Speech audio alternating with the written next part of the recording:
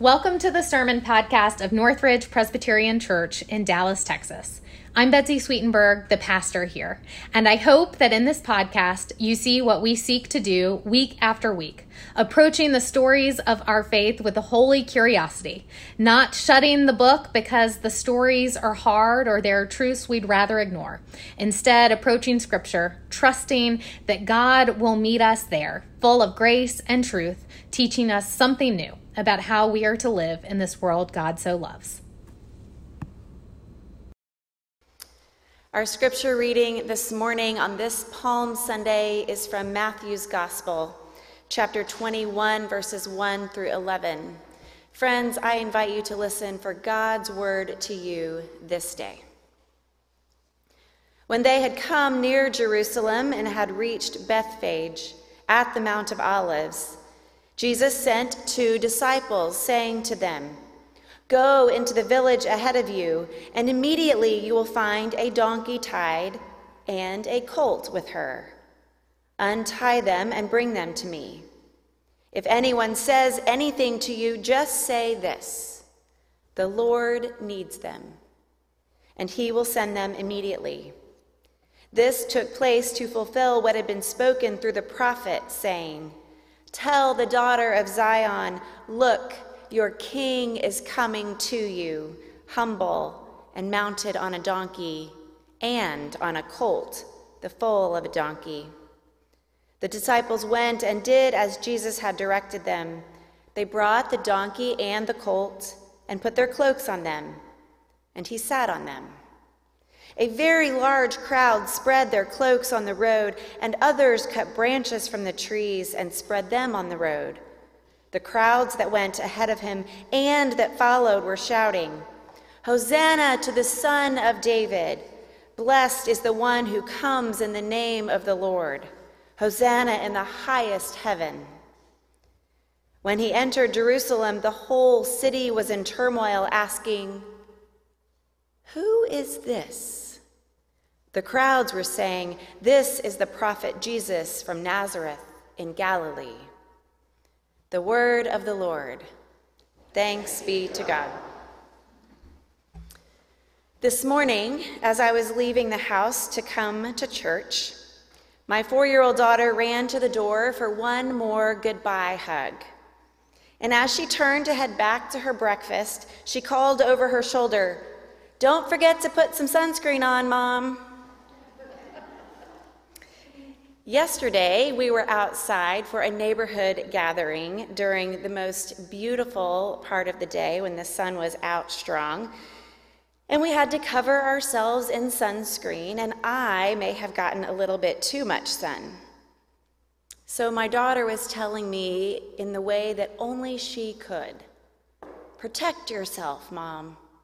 Stay safe." If only she knew how deep those words cut. We live in a complex world. If there was a lotion or a potion that could keep my children safe and protected, I would slather it on them every single day. And I have to admit, there are days I feel like I need a break from the world in which we live. I admit one time I discovered a website where when you open it on your phone, you can scroll down into the deep, dark depths of the world's oceans. Down, down, down to the deepest, darkest depths where creatures like the Dumbo octopus, sea devil anglerfish, goblin shark, and zombie worms live. This is the Mariana Trench, where the ocean is over 36,000 feet deep. There's no sunlight there, and plants cannot grow. And I wonder, are things calmer and less complex in the depths of the ocean? Because sometimes up here on the surface of the earth, there's too much pain, too much heartache, too much violence, too much status quo. There's just too much. Maybe I can escape the horrors of our time by taking a virtual dive down into the ocean beyond what I know, beyond the places where humans can live, beyond the places where humans can hurt each other. When I pause to consider all of God's creation, both what I know and what is far beyond my knowing, I am filled with awe and wonder. And then I remember that it was in the midst of tension between chaos and order, good and evil, that God chose to enter our human world, taking on flesh and blood and bone. The great I Am was born into humanity in the person of Jesus of Nazareth. God could choose to dwell anywhere in all of creation, and God chose to be with us. In his book, Convictions, Marcus Borg describes the world in which Jesus lived, in which God entered into our being, a pre-modern domination system. Borg names 4 central features to this type of system. They were ruled by a few, typically a monarch ranging from petty kings to emperors and an aristocracy. They were economically exploitative, they were chronically violent, and they were legitimated by religion. When Jesus lived, at least 90% of the population had no voice in how the system was structured. The ruling elites, which were about 2% of the population, acquired half to 2/3 of the annual production of wealth. And it was the peasant class that largely produced the wealth, and they lived under violence or the threat of violence in order to stay subservient. Kings were crowned in the name of God and declared that the social order reflected the will of God. This was the political reality of the time of Jesus and early Christianity. For Jesus, there was no escaping the realities of the world as it played out on the earth's surface. Jesus came into the mess of it and faced it head on. Jesus was on a mission in the world, and after about 3 years of public life and ministry, of teaching and healing, God's mission was leading Jesus to Jerusalem. I can't help but pause to wonder if Jesus could have hidden instead, if he could have turned around and fled and gone off to a small, tiny town in the countryside and lived a quiet life. Well, maybe for a little while. No doubt he would continue teaching and healing and forgiving sins, and so the powers that be would eventually have found him. So Jesus faced Jerusalem and went straight in. There were crowds before him and behind him. There was this loud parade. There was no balm or lotion to protect him. Jesus would not escape reality. He would not hide. Jesus moved forward with great intention, always for the people, with the people, always showing a better way. Now, this story, our Palm Sunday story, is one of those that shows up in all 4 Gospels. Matthew is the only one who seems to indicate that somehow Jesus rode on 2 animals at once as he entered Jerusalem. O. Wesley Allen Jr. is a homiletics professor at Perkins School of Theology here in Dallas, and he explains that Matthew makes a theological point by using a literary form that puts Jesus on 2 animals at once, both a donkey and a colt. Allen writes, Matthew was not concerned with presenting a journalistic, historical picture of the triumphal entry.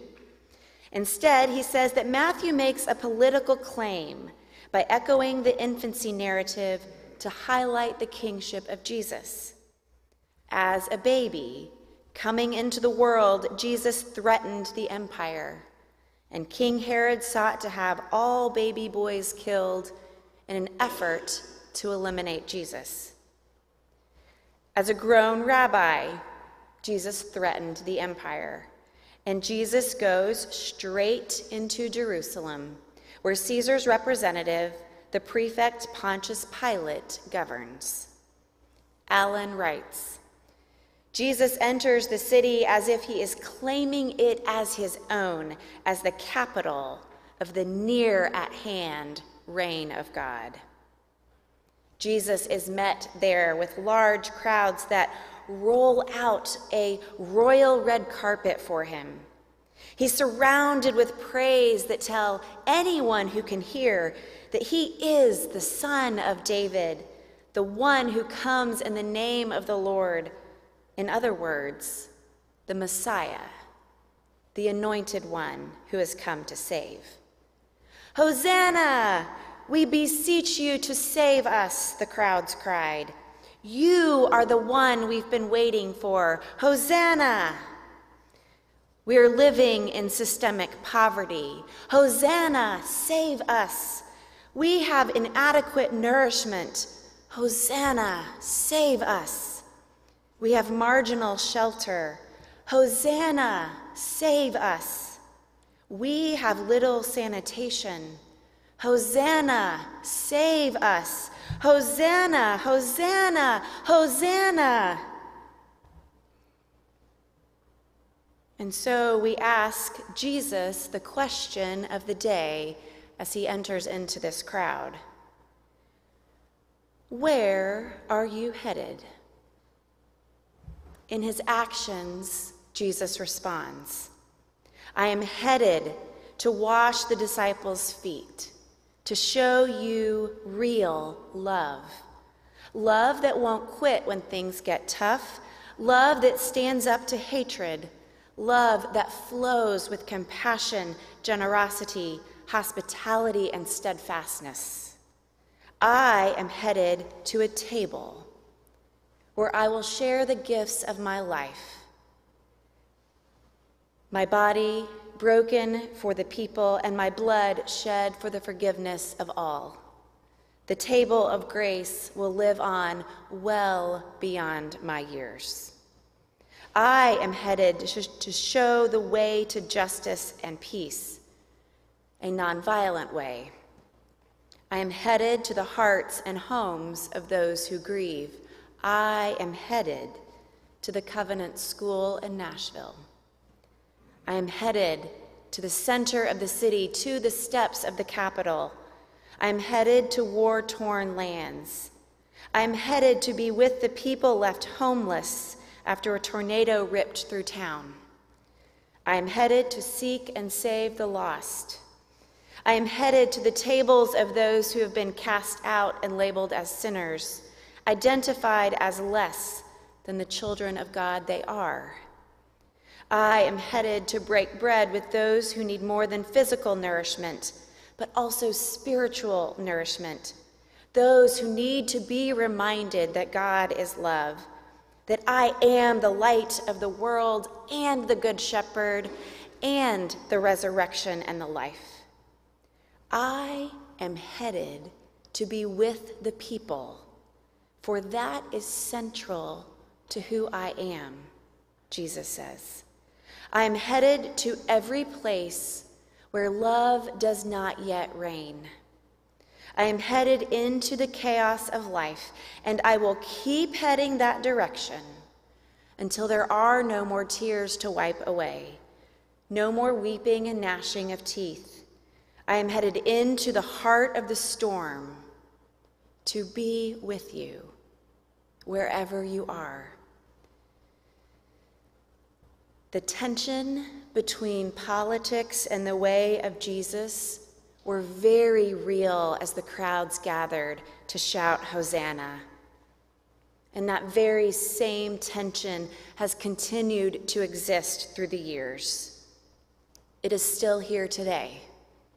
Love does not yet reign.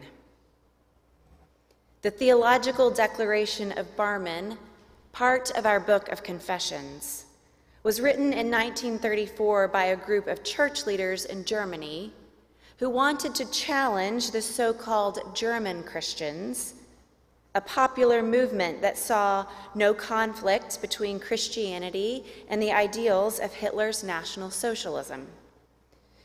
The group of 139 people included ordained ministers, church members, and university professors. They lived in Germany at a time when Hitler had consolidated his power and had obtained the support of church leaders allied with or sympathetic to the German Christians. The German Christians exalted the racially pure nation and rule of Hitler as God's will for the German people. The writers of the Declaration of Barmen declared the church's freedom in Jesus Christ, who is Lord of every area of life. And without even needing to name Hitler or any other political figure, they declared that the church obeys Jesus Christ as God's one and only word who determines its order, ministry, and relation to the state. They also declared, "We reject the false doctrine," as though the church were permitted to abandon the form of its message and order to its own pleasure or to changes in prevailing ideological and political convictions. With their hearts and minds set on Jesus Christ as Lord and Savior, these men were bold and brave and charged straight into the chaos and sin of their time with their words and their stance. So the question is for us too. Where are you headed?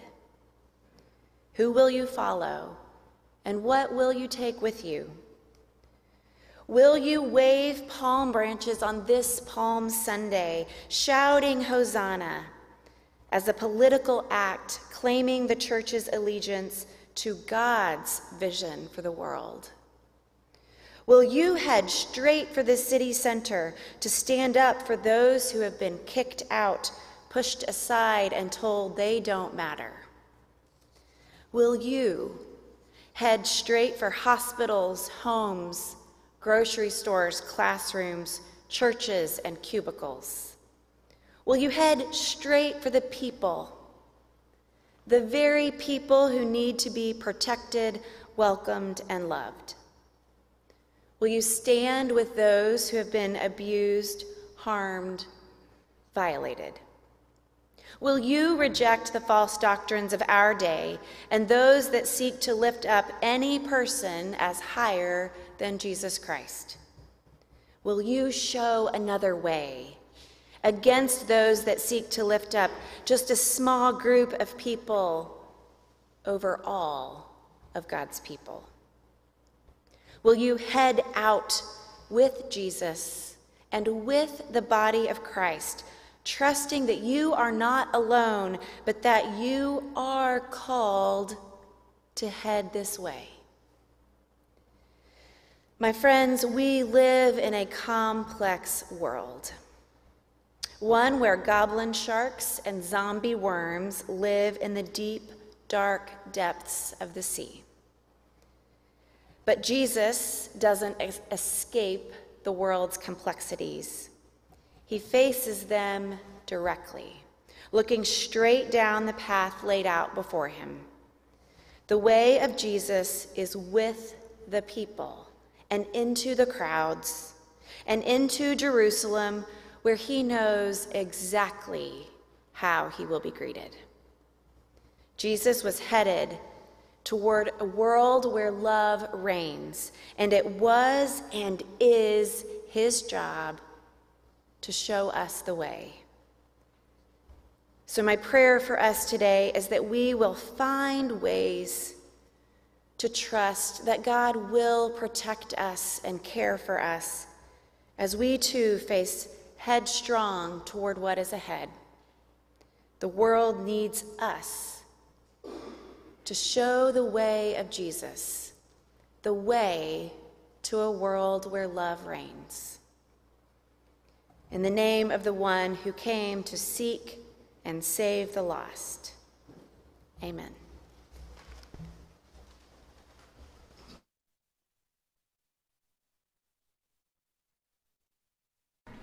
Go out into God's world in peace. Have courage. Hold on to what is good. Return to no one evil for evil. Strengthen the faint-hearted. Support the weak. Help the suffering. Honor all persons.